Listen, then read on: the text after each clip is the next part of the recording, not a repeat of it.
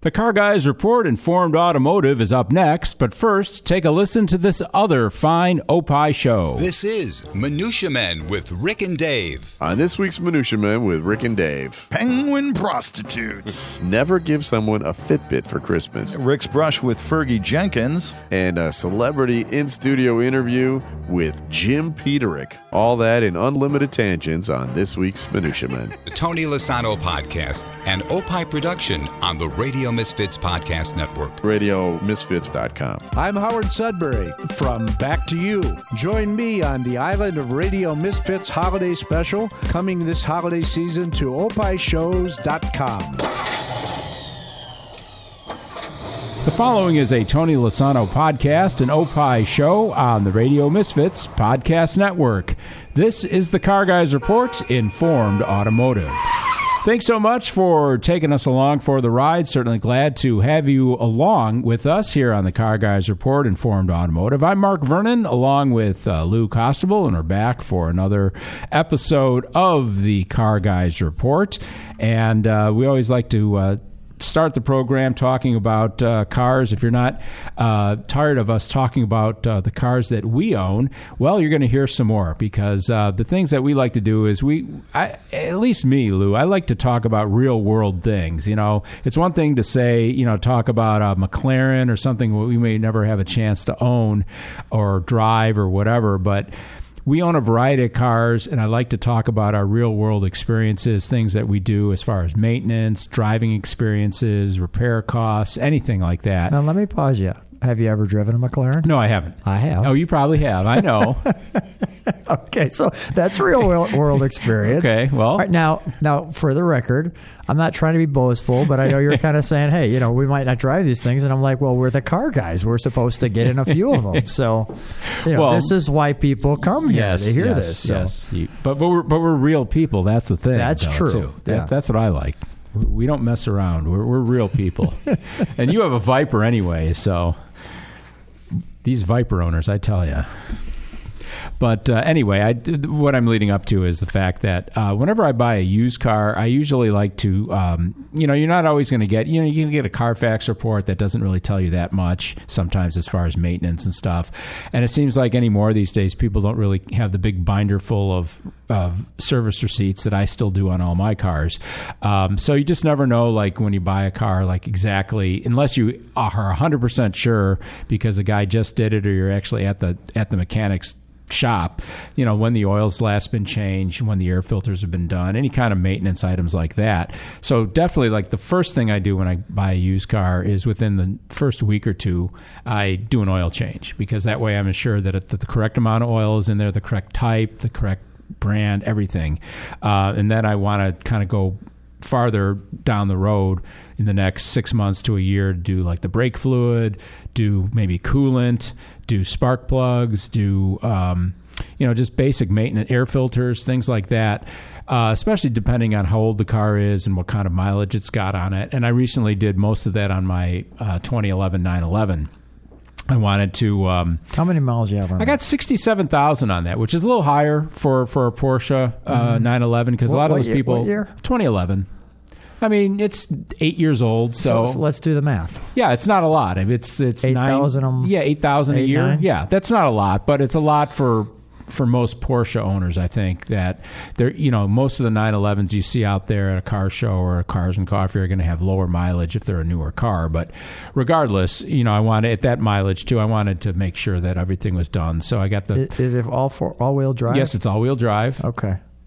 And I took care of most of the maintenance items as far as like the obviously I've been doing the oil and filters. I did the drive belt because that needs to be done, and that's one of those things that I think people forget about doing drive belts these days, because they're the serpentine belts. They're big and wide, and they drive like everything on the car, especially on a 911. It's driving a whole bunch of stuff. So it's just good good to get all that stuff done. I did the plugs, and I actually do coils too. I mean, that's probably something that a lot of people would go like, what are you changing coils for if they're not bad? Well, I'm changing them because they're already 8 years old. The car's got 67,000 miles. Coil on plug coils do go bad. And if you do all 6 at the same time, or 8 or 4 or whatever you have, depending on what kind of engine you have in your car, then you've got them as a baseline. They're brand new, and you probably won't have to worry about it then for 8 to 10 years at least. So maybe that's a little overkill on my part, but it's just something that I decided to do, especially too because you're sitting there, any mechanic that's working on the car, in order to get the spark plugs changed, you have to pull the coils off anyway. So you're down there, and you might as well just do it all at the same time and just pay once for the labor instead of having to pay for the labor twice. So whatever. It's just something that I do, but the car is fully serviced now, and I'm not, barring any unforeseen failures of something, I'm expecting to just have happy motoring. Yes, a good experience, and it's fun. So I just wanted to touch on that. And also too, we always like to talk about some of the cars that we see actually on the road during our time on the road while we're driving. And I saw 2, as I'm calling, late season gems on the road. The waning days of the car show season. Obviously, you're going to see some kind of car show type cars driving, maybe to or from a car show, or maybe just somebody out for the proverbial Sunday drive.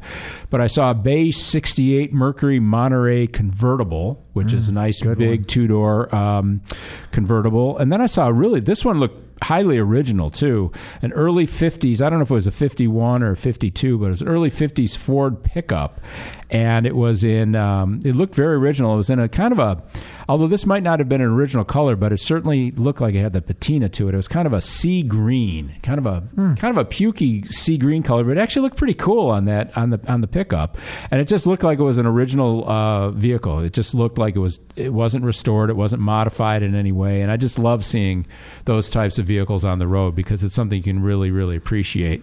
So that was kind of nice seeing those in the latter part of the season, so to speak. But what do you do for in the winter months, Lou, since we do live in the Midwest? Do you put your Viper to bed, so to speak, for the winter, or do you the Viper gets its blanket? It does, and I put like almost little booties on it. There's little it rolls up onto these those things to prevent the flat spotting. I really I put it to bed. I don't sing to it or anything, but I put it up in its little wheel stands. Rockabye Viper in your garage. And then you don't start it until what, April or March? Or I'd like to start it during the just giving a quick configuration. So if you looked at my garage, it'd be a 3-car garage, so it appears. And there's actually a 4th spot behind, let's call it the 3rd slot. So I can fit 4 cars in there. But seeing that it's all the way in the back and you're going to have limited ventilation, the opportunities to asphyxiate yourself in a short time frame is very high. So I usually will just fire it and bring it for its oil change early in the spring. Yeah. I tend to, all I do for my cars for the winter months is, obviously I always have every car that I have on a battery tender because I always want to have the battery fully charged. I'll put at least half a tank of gas in, fresh gas, and I'll put in fuel treatment, stable or whatever. But hopefully Golden Eagle will be a sponsor to our show one day for what you just said. Well, stuff works, I use it all the time. I use it in my lawnmower, my snowblower, everything. But I do use a battery tender as well. And battery tenders, I'm huge on those. Yeah. They're awesome. Did you know that they don't work very well like in Arizona? Why? Because of the heat? Yeah. Really? Because the batteries here will last a lot longer for some reason. Oh, I've had batteries that have been consistently on a battery tender last 12 years. Right. It's unreal. And if you have them out in Arizona, I've had it last with a battery tender 3 years. Really? Yeah. I know heat kills batteries. Yeah, but this is like tops. Wow. Yeah. That's good to know. Well, it is, I guess, I'm just thinking out loud. If I didn't have it on a battery tender, how long would it last? Yeah. Well, as I'm thinking about it, I guess it's how often do you drive? But you almost have to have a car on a battery tender these days because there's so much of the parasitic draws of the computers just draining your battery when the car is just off and sitting. Let me add just a little bit more to the battery tender. So when I'm in Illinois, then and we're talking the winter time, then sometimes I'll go down to Arizona in like January or March, and then we fire up the car on there, which is our Jaguar, and they're on battery tenders. But yeah, if it's 3 years and I'm only down there a couple of times, I'm mostly in Illinois or I'm somewhere else at a car show, then I'll come down there, and it won't be a big surprise if I go to fire it. And wow, yeah. Wow, that's interesting. So because 3 or 4 years. Because like I said, I've had really good luck with batteries that I've kept consistently on a battery tender. Yep. And I have literally gotten 10, 11, 12 years out of a battery. It's amazing. Yeah. It just blows you away that you can get that kind of life out of them. But I got one more thing for you on the battery. So our Lincoln, which is a 2015 baby SUV. It's on the Focus, not the Focus, Escape. Ford Escape platform, so it's the MKC. Yeah. That thing is a battery potential hog because there's so much electronics that they put on the Lincoln versus the Escape. Yeah. So one day it just kind of, I will call it, electronically freaked out. Yeah. And what I mean by that is I'm walking by it and like it has a mind of its own. Mm-hmm. All of a sudden the lights start to come on and things, and sure enough, you'd walk away and you'd open the garage door and the lights would be on and you'd think it was, possessed or something, and sure enough the next day the battery was like dead. Wow. So when we called the AAA to come on out, and you're saying, well, Lou, come on, you should be able to take this battery out. This guy was a magician. This battery was like tucked under, it seemed like, the steering column. Mm-hmm. So he pulls it out and we put a new battery on it, no problem, just like that. And I was like, that thing went from a psycho car to a normal car just because of the battery. Yeah, it's there's so many things these days that you have to really just kind of wonder about. And the whole battery thing, I know with like BMWs, I believe that you can't even do the battery yourself, though. It has to be like registered via BMW through their computer or something. And that's what I've understood, because I've yet to own a BMW, but that's one thing that I've heard. And the battery and the Jag is it's a convertible. It's behind in the trunk, wouldn't it be? Yeah, it's in the trunk, but it's way tucked under there. I mean, it's not an easy. You have to have some gymnastic ability. Oh, sure. Yeah, out. The Aston's the same way. It's buried under like 2 layers in the trunk. Yeah, and it's a huge battery too. It's a big long thing because that's got a big parasitic draw on it too, and the battery's got to weigh probably 50 pounds. And to get it out of there, luckily I haven't had to yank it out yet. But that's another battery that it's an AGM, which is the absorbed glass mat battery. The gel, what they call, it's not the gel cell, but it's the AGM, which is the best kind of car battery you can get these days, and they last a very long time. But that thing's going on about 10 years now, I think. That's great. Yeah, and that's so great. Knock on wood, it'll keep it rolling. Yeah, I get that battery tender plugged in, that's for sure. But what I was going to say is, in the winter, what I do is, on a nice day, if it's not obviously sunny, it can be cold, but sunny, and as long as there's not a bunch of salt residue on the roads, I like to get my cars fired up and take them out for. I have a loop that I do, about a 30-mile loop. It takes me about 45 minutes to do, and that's plenty of enough time to get the car thoroughly warmed up. And I don't have summer tires. The only car I have with summer tires on it right now is my Corvette. And I'm probably going to be going to an all-season tire anyway. I'm not a big summer tire fan because of that. Because if I want to drive my car in the winter, I can then if I've got all-season tires. What do you have on your 58 Impala? I've got Coker Classic radials. Those aren't winter tires, though. No, but they're all-season tires. They're really? not. Yeah, they're not like a summer tire. They don't have the summer, because the problem is if you have a summer tire. But the compound. That's just a cruiser anyway. It is, but you're not doing anything. But I'm just saying, if I would take the Corvette out with its summer tires, if the temperature is 32 degrees or less, actually the compound is just it's worthless. Yeah, it is. You could spin in an intersection. And it could just damage the tire too, because it's the chemistry of it, and that's the only reason I don't like summer tires, because I'm not sitting there autocrossing or racing, so I don't need the ultimate grip anyway. And if I want to drive my car in cooler weather or in the winter for once or twice in the middle of winter to keep it, lubricated and ready to go, then I can. I don't have to worry about it. So the Viper actually says anything under 40 degrees. 40 degrees that you could be on an exit ramp, and all of a sudden you're you're going up the exit ramp. Yeah. So. Well, the Viper, because your car has no ABS, right? Nope. And no traction control. It has like none of that stuff. No stability program. No stability. It's all. It's a go-kart with a plastic body on it. And 500 and whatever horsepower. Exactly what we need. Yeah, exactly. Exactly. Especially with you behind the wheel, Lou. My wife says to me, she says, there's absolutely no function to that vehicle at all. There's no trunk space. There's no reason to be in it. It's uncomfortable. I said, exactly why I need it.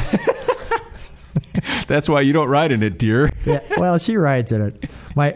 Quick one. My daughter jumped in and she pulls down the vanity mirror or what she thought would be a vanity mirror. She goes, Dad, there's no vanity mirror in here. I said, you know why? She goes, no, why? I said, because you always look good in a Viper. Oh, there you go. And is there no vanity? Is there truly no? Yeah, it's just something that we don't need none of that. There's no vanity mirrors. I don't comb my hair. I just get in it. I don't shave. You just whatever. You just get in and go. We don't need no stinking vanity mirror. No. I love it. If you like what we're doing here on the Car Guys Report Informed Automotive, be sure to tell a friend about our program. It's available online at radiomisfits.com. You can follow us on Twitter at Car Guys Podcast. And, of course, you can email us at any time. We'd love to hear your thoughts, suggestions, criticisms, whatever you want. Let us know. Car Guys Report at hotmail.com is our email address. Lou, I know that you're a big muscle car kind of guy, and you're always talking about Mustangs and things like that. And we were just, right before we started recording here, we were talking about the new Ford Shelby GT 500 Mustang. And some of the initial speed tests are coming out on that car. It's got 760 horsepower, which is pretty phenomenal. And the thing that kind of surprises me, it has a great quarter mile time. They're saying it'll do a quarter mile. Car and Driver tested it at doing a quarter mile in 10.7 seconds, which is awesome. And actually, it says here, according to the manufacturer's claims, it'll do a quarter mile in 10.7 seconds, and then 0 to 60 in 3.3. And I just thought that the 0 to 60 time should be a little lower than that, because with 760 horsepower on tap, you would just think that you would be able to get a quicker, more down into like the exact 3 second 0 to 60. The new Corvette, the C8, has pulled a 2.8 second 0 to 60, but the quarter mile wasn't as low as 10.7, I believe. I think it was a little slightly higher than that. But it says, of course, Ford says achieving these times will require ideal conditions, including a surface prep for launching the car. But it's going to be an interesting car when it comes out momentarily. It says, for comparison, the 755 horsepower Corvette ZR1, now we're talking about the C7, did 0 to 60 in 3 seconds and a 10.8 quarter mile. The Camaro ZL1, 650 horsepower, did 3.4 seconds 0 to 60 and an 11.5 second quarter mile. So compared to those, the new GT 500 is doing very well, and it even beats the Hellcat Red Eye too. The Red Eye was doing 0 to 60 in 3.7 and 11.8 seconds in the quarter mile.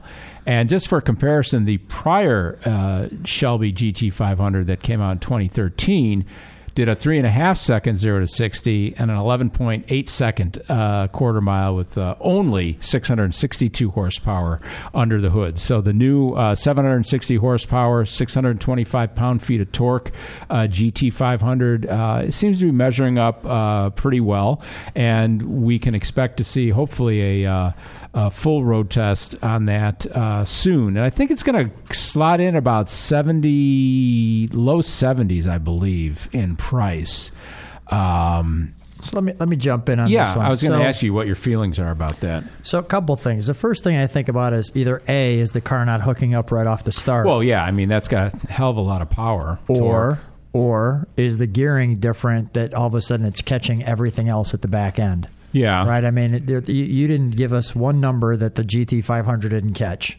So, and you had some real impressive vehicles. Oh, yeah, there's some good competition. So that would tell me that maybe the gearing's a little different. The other thing is, on my car story with Lou, in January of this year, I had Gary Patterson, who's the president of Shelby, talk about the new car coming out with the car there at Barrett-Jackson. So it was interesting. They wouldn't allow us to open the hood.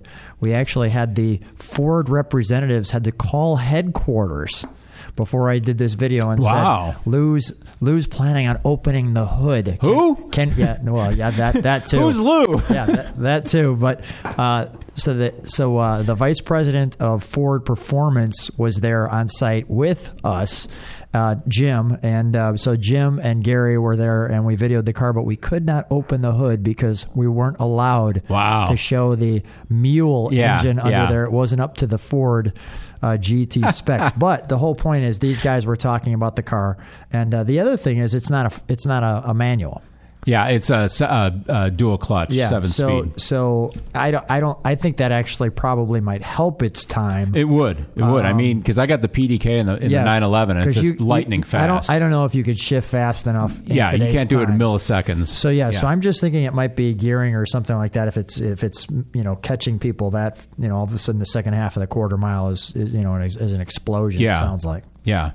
But it'll be fun to see when that comes out and get some real world numbers on it. The manufacturer's claims. I think, and we'll talk about this. We're going to have a future episode. I'm not sure when yet, but we are going to have a future episode with me, Lou, and our man in the field, Roger Rexroad, talking specifically an entire show dedicated to the new Corvette C8.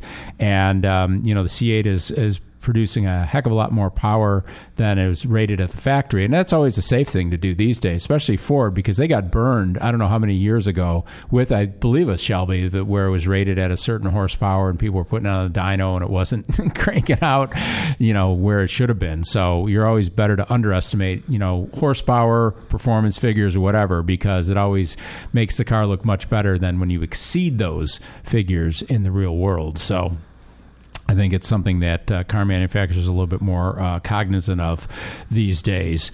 And here we go again, too. I know I talk about Porsches all the time, blah, blah, blah, but the Macan Turbo for 2020 has been revised somewhat, and it is now out, and people are raving about it, of course. It's got the... now, this is the SUV, right? This is the small SUV. The Cayenne is the larger one, which I have. The Macan is the one that I had as a loaner a couple months ago, and actually I found it to be a pretty good car. The loaner only had a 2-liter turbo 4 in it, cranking out 248 horsepower, and it was pretty peppy. It really was. And I had a lot of room in it, too, because that was the thing. Because I'm a tall guy, and I was wondering if I was going to have enough legroom in a Macan, and I really did. How tall are you now? I'm 6'3". Okay, yeah, that's tall. I got long legs, and that's really the downfall in most cars I get into is the legroom that I need. I don't have problems with headroom. It's just usually the legroom that affects me. And I had a lot of room in the Macan, so I was impressed. The Turbo Macan, Porsche has been making this engine for a while now. It's a 2.9-liter V6, and it's been tweaked a little bit. It's the same one that was in the previous model, but it's now rated at 434 horsepower, 405 pound-feet of torque out of 2.9 liters, twin turbo. I mean, the thing's a rocket. 0 to 60 in 4.3 seconds, and top speed of 167 in the Macan Turbo. I think two things that are interesting here is they're offering top speed of 167. Yeah. Wow. Yeah. So you had a 248 horsepower, and you're telling me it's peppy. Yeah. And now you're telling me this new one is 435 horse. Yeah. Wow. Yeah. Yeah. And they're awesome. I mean, it's just, again, this could be the kind of car that you say if you have to have one car, like we were talking about in a previous episode with the Mercedes E63 wagon AMG, this could be another one where you can say, if you have to have one car, what would it be? And this could be it. It's got the power, it's got the luxury, it's got the performance, it's got the pedigree, it's got hauling capacity, it's all-wheel drive. It's ticks off all those boxes. And the price on this one too, and that's one thing I was going to talk about momentarily, is attractive, so to speak. One thing that Porsche what is that attractive price? Well, I'll tell you in a minute, Lou. I just want to talk about one other thing first. A range of updates on the 2020 Macan Turbo, including the arrival, and I've read about this before, we'll see how it works in real life, is Porsche's surface-coated brake technology. They're calling it PSCB, and they're doing something where they're coating the surface of the disc, and it's supposed to reduce wear, and it's also supposed to be basically eliminating brake dust. Wow. And that's cool because... So is it a ceramic? I don't know exactly what it is. They're doing something chemically or physically, molecularly or something. They say if you put ceramic brake pads on. But these are not those super expensive ceramic steel ceramic or carbon ceramic brakes that you can get as a package on cars like a Porsche for like $8,000. This is coming standard as far as I know. And it says it preserves braking force and actually slightly improves any brake fade that might happen, because they're saying it's the spooky physics at play on the surface of the disc. So they're doing something where they're treating the surface of a steel disc, and it's going to reduce wear and help eliminate brake dust, which is very cool. And now getting back to your question, the Macan Turbo for 2020 retails starts at $83,600. Now, sure, that's a lot of money, but it's much more affordable than the Cayenne Turbo because it's pretty much got very, very similar performance, very, very similar cargo capacity, and the Cayenne Turbo starts at $126,500. Wow. Okay. So you're talking... That's over 50% more. So it's like a bait and switch. No, it isn't. They say, look, for $84,000, Lou, it's a piece of cake. It's $42,900 less than a Cayenne Turbo. So literally, if you were looking at those cars, you would say, what would entice me to buy the Cayenne Turbo over the Macan Turbo? So let's ask this: you like the Porsches and all that. So and I like more of a 911, sure, Porsche. Yeah. So, but let's talk. The SUV that you're talking about. What's the depreciation on these kind of things? Do they fall through the floor? No, they don't. 911s hold up their value pretty well. The Cayennes, Macans, they're pretty much like every other European luxury car, like a BMW. In 3 years, they're down 40%? Yeah, they'd be down, yeah. Okay, well then that's the time 40 to to 45%. Sure, exactly, okay. Yeah. Okay. That's what to do. I mean, that's how I bought my... my Cayenne that's the way is to a do 2008. I bought it in 2014, so it's 6 years old. But I have the original sticker on it. It was a $70,000 vehicle. What'd you pick it up for? Like $28,000. Oh, see, that's the way to do it. less than half. Okay, then that's the yours 4-wheel drive. Yeah. Oh, yeah. well, then that's a gift. And it's a Cayenne S. It's the V8, so it's not the turbo, but it's the V8, which I wanted. Yeah. So that's great. Yeah. So you're right. I mean, let's wait 3 years, Lou, and then and buy one, and it'll be great. Yeah. But it's interesting. I would like to hear that thing, too, because, I'm not a V6 fan.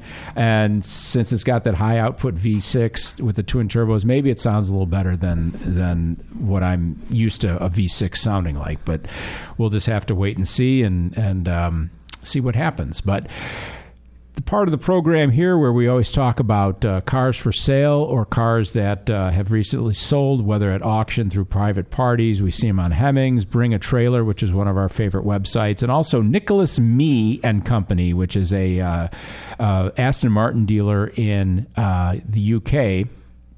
I'm on their mailing list, and they always have very cool stuff crossing their used car lot, if you were to call it that. And this is another one that slots into that category. It's a 2008 Aston Martin Vantage RS, and you're like, okay, what the heck is that? Well, they're billing this one as the concept car. They're not telling the price. It's one of their famous POAs, which is price on acceptance. So that means they're kind of vetting you as a potential buyer. But they're basically saying this car's got 1,000 miles on it. It's got the 5.9 liter V12.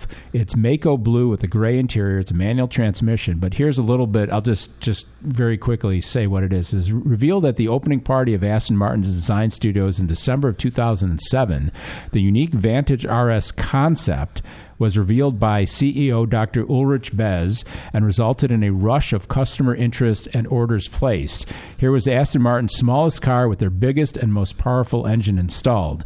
The concept utilized the aluminum VH chassis architecture and in this instance was fitted with an Aston Martin Racing supplied C-spec DBRS9 engine utilizing dry sump lubrication and highly specified components, including tuned length exhaust manifolds, forged pistons, and strengthened steel connecting rods. So it's basically like a race car with revised lift and duration camshaft and modified cylinder heads.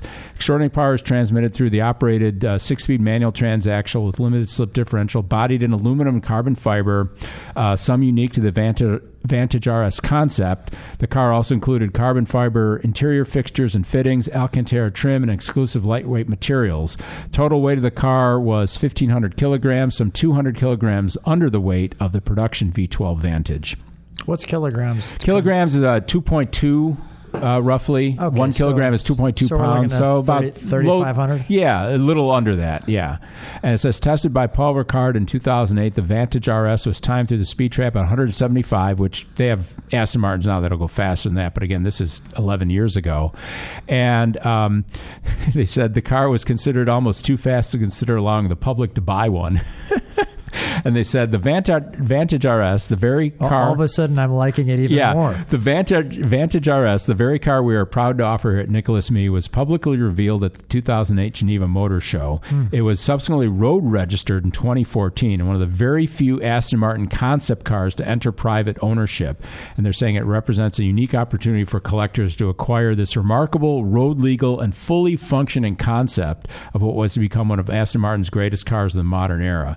And, you know, I don't know what the price would be on this thing. I don't know if it's going to be $1 million, more than that, less than that. But it's just...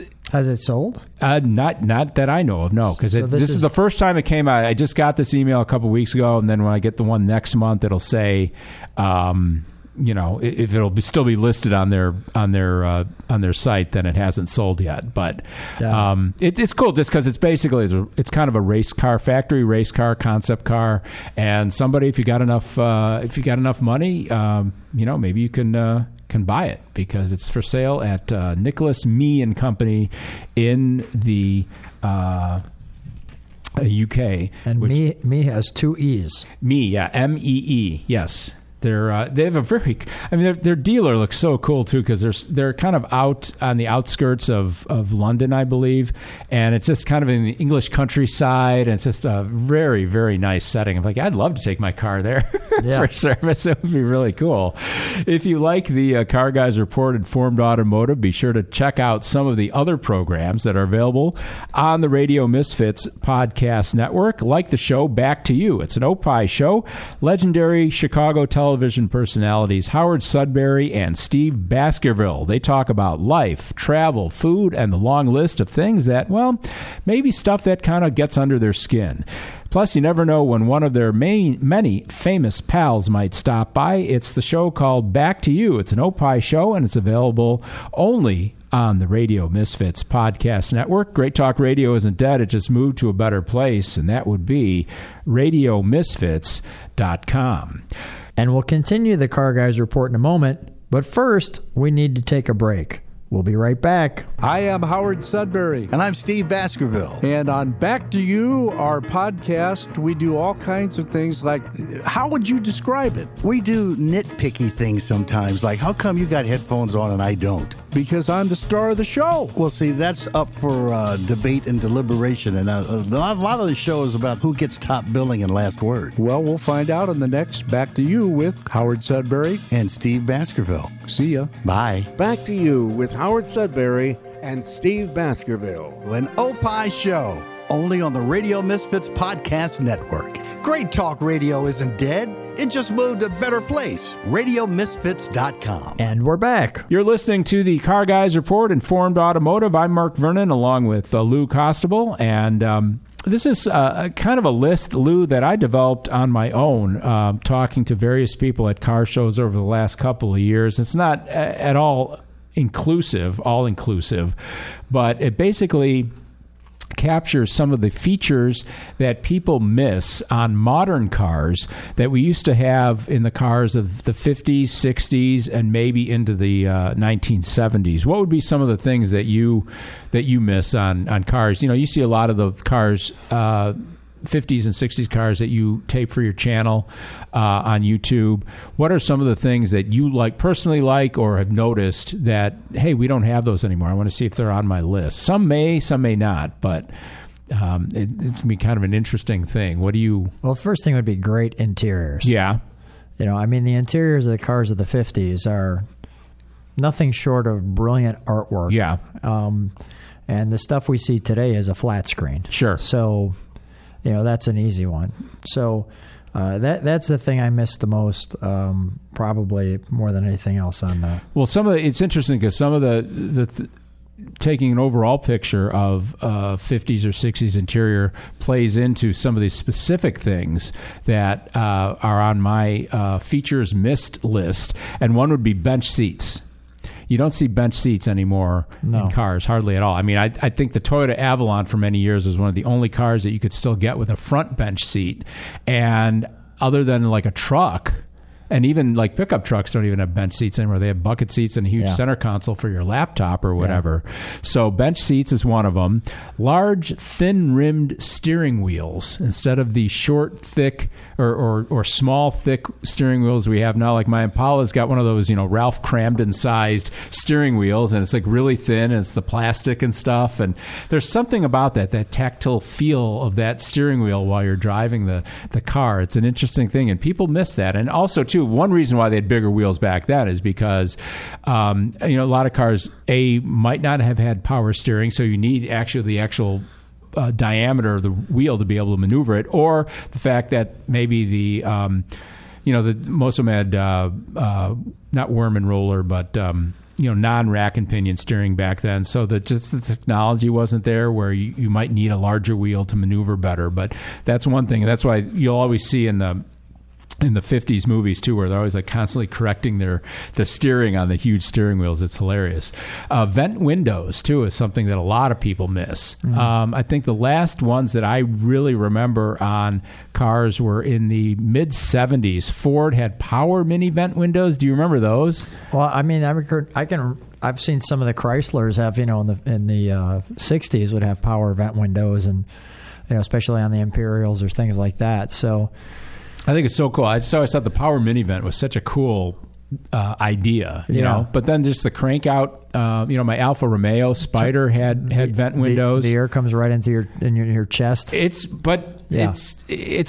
Yeah. And the other thing too that, like the Impala had it. I remember our '69 LeSabre had it because these cars didn't have air conditioning, so they had fresh air vents, and they.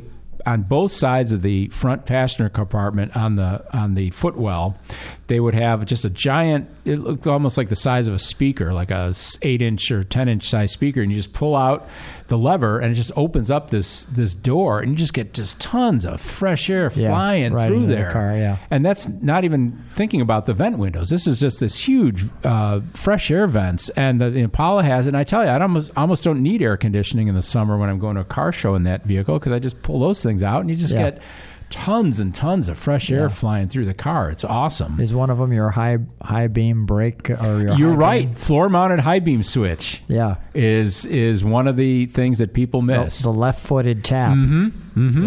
Yeah. I grew up. Obviously, we grew up with those on the floor, and then when they started, European cars traditionally had them on the stalk, and that's pretty much been adopted universally now. But a lot of people miss the high beam switch on the floor. Yeah. Interesting that you bring up wraparound windshields. How do you feel about those? Style or visibility? They're cool looking, and I think they aid in visibility to a point. But I think what's coming to mind, why I'm not jumping on it right away, is we're talking about visibility. Yeah, and you could definitely see better out of the older cars because the pillars in the back and the pillars in the front were thinner than they are now, but that's because they've got airbags in them. Yeah. So, do I like the wraparound windshield better? It is cooler to look at. Yeah. I think they went away because I think it had something to do with safety at some point. I think they weren't as structurally because I think the roof could cave in easier or something. The way I don't know. I'm not an engineer, but it's because you didn't have like a regular A-pillar up there. Yeah. So there's some kind of strength thing there. But they do look very cool. It's something you just don't see.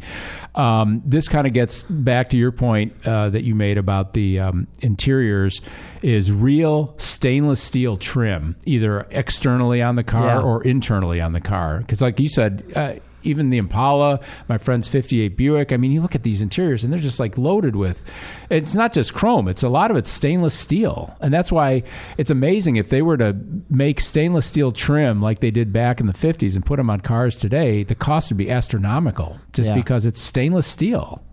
And the beauty of the stainless steel is if it gets dented, you can rework it and you can take the dents out and polish it up. And if you get stainless steel polished, I mean, it can be polished to a mirror finish. It's just unbelievable. And it's just something that people don't realize that these cars used to have this stuff. They just think it's chrome. They just think it's pot metal, which is chrome plated. It's like, well, some of it is, but a lot of it isn't. A lot of it is just pure stainless steel. The biggest piece to the jewelry of any car back in that time frame or earlier was that steering wheel centerpiece. Yeah.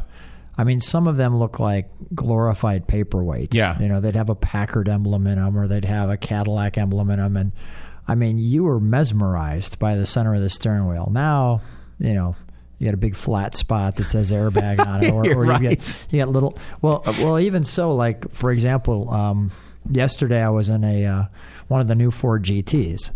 And what they're, you know, that's basically an F1 car. So all of these gauges are on your steering wheel and how to make the car go up and down. Yeah. And, you know, here's your sport mode, here's your track mode, here's your almost track mode, here's your, you know, we're cruising comfortably mode, you know, and it's a little knob right on the actual steering wheel. So there's no more single, you know, paperweight that you're looking at that's just amazing. It's like hood ornaments too have kind of gone by the wayside. I know Mercedes, Bentley, you know, Rolls-Royce still use them here and there, and you were talking especially too if you go back to the cars of the 20s and the 30s when they actually had like glass hood ornaments designed by Lalique, which is a French company, and those show up on a show like Antiques Roadshow every now and then. They're just artwork, and they're worth a ton of money too. They're like 10 and 20 grand. I mean, it's unbelievable. And that's just like when I was recently went to a Cars and Coffee with my girlfriend's uncle, who is not a car guy, and I wanted to bring him to a Cars and Coffee just so he could appreciate it. And he really got a charge out of it because I think what he realized was people just think about a car being transportation. And he was seeing so many different kinds of cars there with different engines, different ways of places of putting the engine, different bodywork, different everything, and realizing that all cars are not the same. And you can really appreciate design and style and the art behind cars as much as you can just the mechanical bits and pieces of it. And I think that's what really captivated him. And I think that's what people nowadays don't really necessarily realize is the fact that we used to make cars that were perhaps more stylish and more genteel or whatever you want to call it than the mass-produced appliances that we see today. Not every car made today, obviously, is like that, but there's so many of that, and I think a lot of people just can't appreciate what we used to have. Well, let's go back to, let's talk modern for a second. What is the stuff we appreciate? We appreciate still the stuff that has great design, whether it's a Pagani Huayra or whether it's a Ferrari or whether it's a Lamborghini. It's because it's got extra styling to it. Sure. Anything that looks like a jelly bean doesn't have any styling to it. Yeah. So, you know, that's the challenge that we face. And one other thing on my list of features that are missed, and this would be a design element, and obviously there's a reason why they've gotten away from regular round type headlights, is because of the aerodynamic nature of the cars and everything is proprietary now. But quad headlights on a car, 4 quad round headlights, or not quad, but quad meaning 4, but 4 round headlights. The Impala has them. 58 Buicks had them. A lot of cars had them. The Cadillacs in the late 60s had them stacked vertically. A lot of the Fords had them, like the Galaxy, I believe, that you videotaped, while back, the 7-liter that has the stacked quad headlights. They're just cool looking. They really are. And now, not to debate you, but I always like the single headlight. You do? Okay. That's fine. I like the 57 and before. Okay. That does not mean, just for the record, so people are going to go to the channel, Lou, this is a 4-headlight car, and you said it looked phenomenal. Yes, they still look phenomenal. So if it's a 60 Chevy or the Cadillacs you mentioned with the dual headlights, absolutely. So I like those, but if I had to have a choice... Your druthers, you would take single. I would go with a 57 Chevy versus a 58. Okay. Although I like the 58s, and we just featured a 58. So... What do you know? Hey, look at that. Lou, we got to take a break. I just ordered some Guide T3 headlights for my 58 Impala. I want to make sure I have separate some stock on those just in case they go out. They're getting hard to find, and I think the delivery man just came. So we'll have to take a break here, and we'll be right back. If you're a fan of the English Premier League, you'll want to check out Free Kicks with Adam and Rick. As you can hear by his accent, Adam is from England originally. Chelsea fan, if you must know. And he's also an expert in soccer tactics and methods. He's the director of coaching for the Illinois Youth Soccer Association. So obviously, he has some incredible insights into the game. Tune in every week. We're on the Radio Misfits Podcast Network. A Tony Lasano podcast, an Opie show, and because it's soccer, we never use our hands. RadioMisfits.com. Lasano and Friends. I do this podcast. Really? Yeah, you should listen to it. What's it called? Well, Lasano and Friends. Lasano and Friends or Lasano and Friends? No, it's Lasano. It's totally different. Oh, crap. Oh, man. It'd be nice if Tony were actually here today for this promo we're doing. No, I think a promo stands on its own better when the star of the show is not in it whatsoever. Wow. Are we friends with each other or just Tony? I'm friends on Facebook. Yeah, we're friends on Facebook. Quite. Well, yeah. Lasano and Friends. Great Talk Radio isn't dead. It just moved to a better place. So is this really a promo? How long are we going? RadioMisfits.com. I'm Howard Sudbury from Back to You.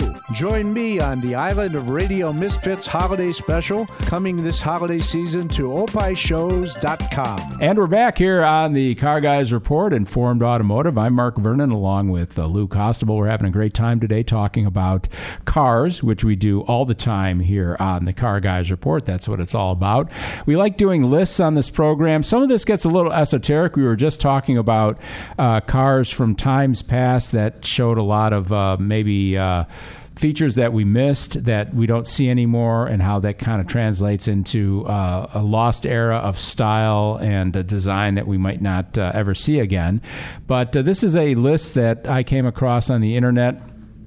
I've got some question marks here because obviously I wanted to add my own viewpoint to it, but this is a list, and this is not definitive, and this is supposedly going by every decade. So some of these cars, granted, I'm not totally familiar with because I'm not real strong on cars from 1900 through about 1930. I don't know. I mean, I know the cars, but I can't. If you point one out on me, I wouldn't be able to say like, oh yeah, that's a 1912 Packard, or that's a 1915 Chevrolet. I wouldn't necessarily know that, but we'll just start on the list. The 1907 Cadillac Model K was one of the best luxury cars in the this list that says every decade. Okay, every decade. Yeah. So we're starting. But we're not. It's not. It's. But then there's some of these. I selected some of these though. So select cars from every decade. So I've got stuff from the aughts, from the teens, the 20s, the 30s. I skipped over the 40s because there wasn't that much there because of the war, World War II.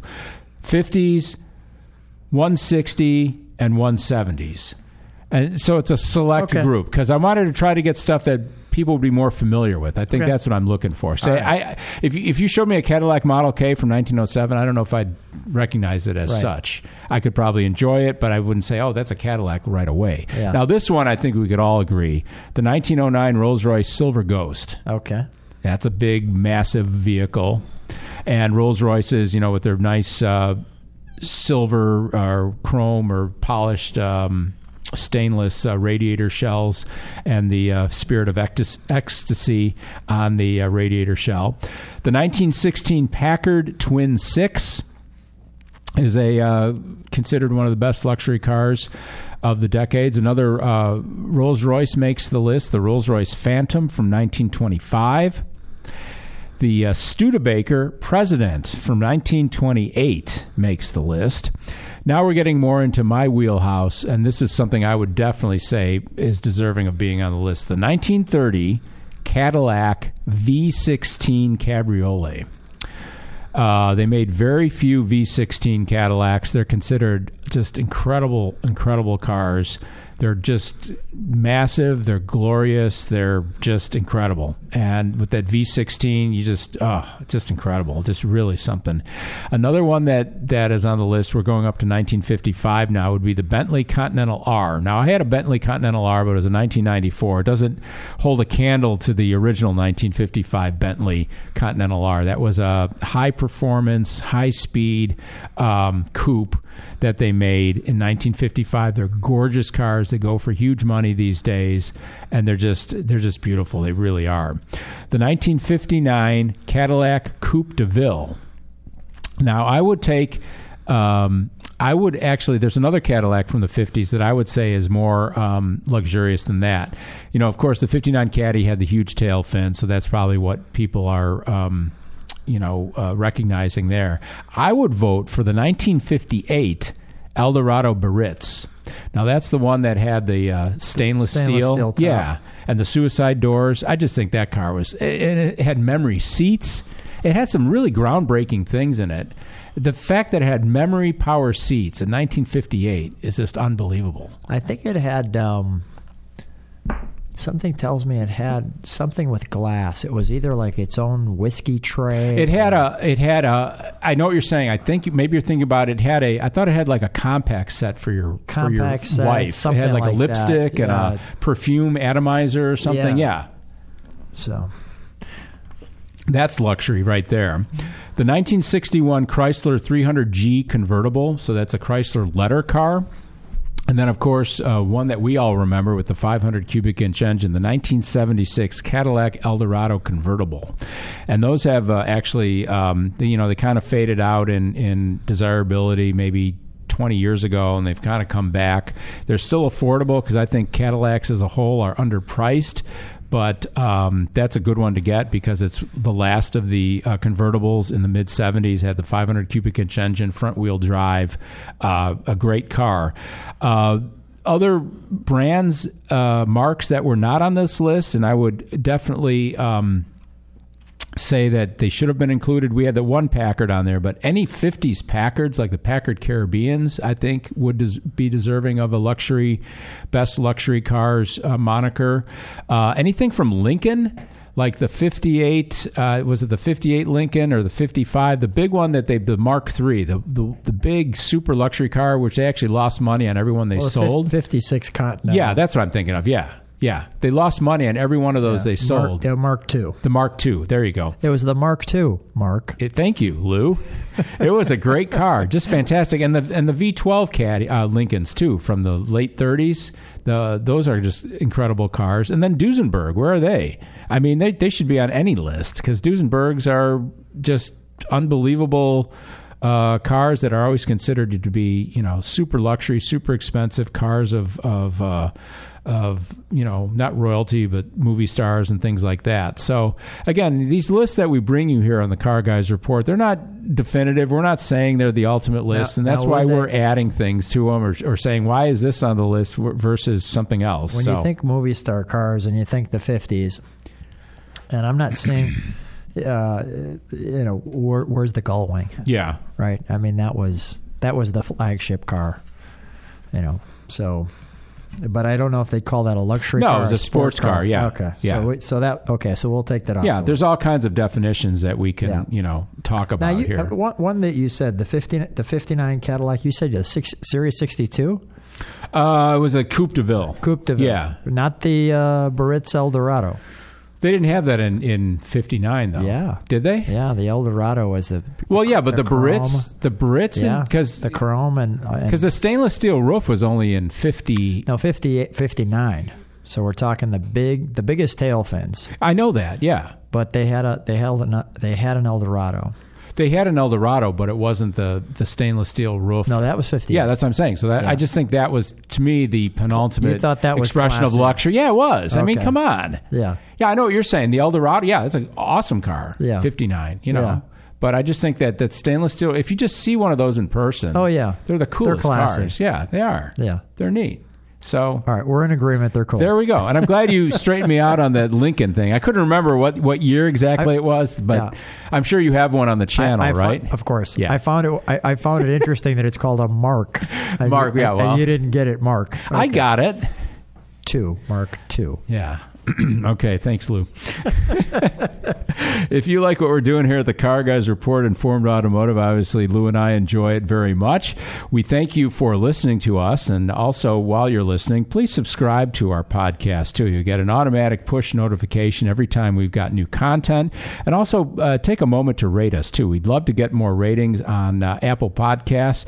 If you like what we're doing, hey, let us know. The Car Guys Report Informed Automotive, you can search for it through Radio Misfits, or you can just search for it directly as the Car Guys Report. We're on Apple Podcasts, Spotify, iHeart, Google Play, TuneIn, and Stitcher. And the best thing to remember about our podcasts is they're all totally free, and it's listening on your own terms, whether you're listening on your mobile device, your phone, your tablet, a desktop, you're in your car, you're streaming. Whatever platform you're listening on, you can always listen to us at your convenience. You can go back and re-listen to episodes. You can rewind, fast forward, do whatever you want. That's the beauty of podcasting with the Radio Misfits Podcast Network. This is the Car Guys Report, Informed Automotive. Mark Vernon along with Lou Costabile, and we're at the point of the program where we play what we call the My Car Story with Lou guessing game. Lou's got his popular YouTube channel called My Car Story with Lou with, over 1,300 videos on it right now, correct? Over 1,500. 1,500. Yeah. Wow, okay. Yeah. You've been busy. 1,500 videos, 1,400 different cars. There you go. Yeah. So what's the extra 100? The train sets and no, the extra 100 would be early in Lou's career. He didn't know how to edit, so there was the ride and the review. Okay, and now it's all. Gotcha. Well, when we have the time, we do it all in one. And that is important. I think I'm glad that you've added that to a lot of your videos, because I think the ride along is always fun. The ride along is fun. The other thing that I'm maturing the channel to is a little drive by. Okay. So somebody drives their car by, I video that, and then they pull in and talk to you. I usually have to catch them. No, what happens is they drive by, and then it's called the editing term, Mark, is called transition. Oh, okay. We transition into Lou saying, "Hi, I'm Lou with another episode of My Car Story." My wife hates that inflection, by the way. She's like, just say, "I'm Lou with My Car Story." No, "Hi, I'm Lou with another episode of My Car Story." It's like saying, "This is the Car Guys Report, Informed Automotive." Is this on? Because it's on. I get so excited that we've got a car. Hi, I'm Lou. There you go. That's good, though, Lou. You're into it, right? I'm into it. So you're going to tell me three cars how or the three game videos, is played, yes. folks. So what happens if this is your first time to the My Car Story guessing game? I throw cars on a YouTube channel, and some of them do very well, some of them don't do very well, but they're all, in my opinion, interesting cars or interesting stories or a combination of the two. So Mark hasn't seen any of these numbers. We guess a 1, 2, 3 order. What is the most viewed? What is the least viewed? So here's the cars that we have on this time. So the first one, and we always go by the oldest car first. Yep. So a 1964 Studebaker Avanti in turquoise with a supercharged R2. I was hoping it'd be the supercharged version, right. So the next one is a 69 Dodge Charger 500 4-speed in green. Now, what makes the difference between the regular Dodge Charger and the Dodge Charger 500 is the 500 has the Superbird back window to it. Okay. So it's not a indented window in the usual Charger, and the front grille is flat like a NASCAR. Okay. So it's a 69 Dodge Charger 500 4-speed in green with the 440 engine. And the last one is a 79 Buick LeSabre Sport Coupe with the 3.8 turbo liter engine. I remember those. So I'll go through these three again. The 64 Studebaker Avanti with the supercharger, the 69 Dodge Charger 500 4-speed in green with the 440 engine, and the 79 Buick LeSabre Sport Coupe with the 3.8 turbo engine. Well, since my first car was a 1969 Buick LeSabre, I'm going to go with the LeSabre first because it's just a unique car. You don't see too many of them. Then I would go with the good old Avanti, and then the Charger 500. Okay, so the way they came out, the number one winner is actually the Studebaker. Really? The Studebaker came in first. Huh. You gave that a number 2. Yeah. The number 2 car was the Dodge Charger. Wow. With the 500. It's all wrong then. That's all right this time. And then and let me give you the numbers too. So and they were pretty close. So the Studebaker had 8,300 views. Okay. The Charger had 6,063 views, and the LeSabre had 4,860 views. So this time we'll wait for your next opportunity. Well, Avantis, I can see why it would be number 1 because it's a car that still in this day and age, I mean, it's considered a classic and it's a neat car, but a lot of people I just don't think know what it is. And it's a unique looking car. It was a Raymond Loewy design, I believe. Yeah. And with the supercharged too, that's cool because that's really the one to get. The more desirable. Yeah. But that LeSabre is just an oddball car. I remember those, and the fact that it's probably the same derivative of the engine they were putting in the GSX or the GNX or whatever. Later on. Yeah. So, and then the other one, you said it had those Dodge Charger 500. Yeah, it had those the grill and the rear window were different. But is it that visible when you look at it? Like it's something different. Well, yes, to answer your question, but it's not obvious different. Okay. You look at it and say, why doesn't this look like the normal 69 Charger that I'm used to? Your 69 Charger, you're thinking Dukes of Hazzard. Yeah. And you're wondering, why does this one have headlights and the front grill's flat? Okay. Something's wrong with this Charger. I mean, it looks just like the Dukes of Hazzard Charger, but... Was that a special order? Yeah. Or was? Well, it wasn't so much special order. It was a short time frame that they did those cars. Okay. I don't know. It might have been 6 months or less. And they specifically wanted to do it for NASCAR. Okay. And then they shifted over to the the Superbird and the Daytona. Okay. So the Daytona actually might have been first, and then the Charger was second, or vice versa. I think the 500 Charger might have come first, and they said, let's just put this nose on the thing. But yeah, somehow they were in the same time frame. Some Dodge aficionado will send an email to us. Well, obviously, though, Lou, you never cease to amaze me because you're always getting the great stuff. You just don't get the normal Dodge Charger. You get the one with the limited edition or limited availability grill and rear window, and you find not just the Avanti, but the one that's the supercharged Avanti, which is the one that people want. Yeah, I mean, on the channel, the goal is try to find something that, even if you have seen the cars before, you get a little bit excited to say, oh, he's got that extra piece. What color was the Avanti? It was turquoise. Okay, that's right. Yeah, that sounds a little unique because I don't remember if I've seen a turquoise. The classic color with that car was kind of like a gold, I remember. They made a gold. Yeah. And then you see a lot of them in red and white, the lighter shades. But the turquoise sounds interesting. We did have a white, was it a lighter leather interior? Yep, white interior. Yeah. Yep. Those are neat cars. They really are. Yeah, interesting sun visors on those cars. They're actually like pieces of, I'll call it plastic foam. Okay. So when you pull them down, you got to be a little bit careful when they're from 64 because it's deteriorating. Yeah, wow. So he actually didn't want to have sun visors. He was almost kind of forced to put sun visors in there. So he made it more artwork than actually functional. Okay. So that was kind of interesting. Cool. That's great. And just in case you forgot what Lou's YouTube channel is all about, it's called My Car Story with Lou. It's on YouTube, and he just has all kinds of incredible car videos and their owners. And we always talk about what's going on with his channel as part of the Car Guys Report, Informed Automotive. Coming up on the next episode of the Car Guys Report, we'll talk about frivolous new car features, part 1 of that. Not necessarily frivolous. Some people might not not think they're that frivolous, but we'll have a great conversation about that, and we're going to break that into 2 or 3 parts. And we're also going to have some thoughts on the car show season that has recently ended. So season-ending car show thoughts. That's coming up on the next episode of the Car Guys Report, Informed Automotive. Certainly glad to have had you along for the ride. Thanks so much for listening. Special thanks to executive producer Tony Lasano with opishows.com. Opie is hippo, spelled backwards, OPPIH shows.com. It's distributed by Ed Silha with Radio Misfits. Great Talk Radio isn't dead. It just moved to a better place, and that would be RadioMisfits.com. The proceeding was a presentation of Opie Productions. Find our other great shows wherever you find podcasts, including opishows.com. Thank you. This has been a presentation of Opie Productions. Tony, can you shut up?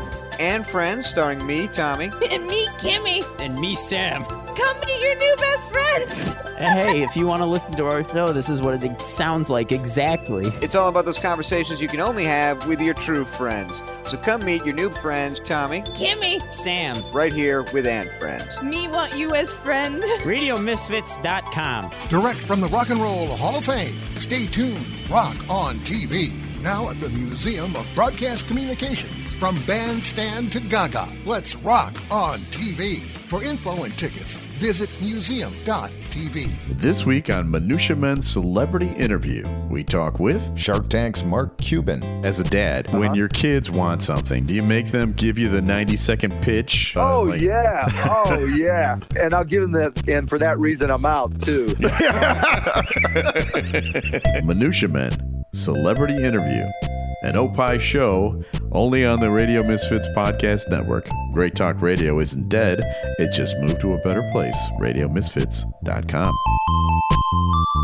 I'm Rick Kemper from Free Kicks. Join me on the island of Radio Misfits Holiday Special, coming this holiday season to opishows.com.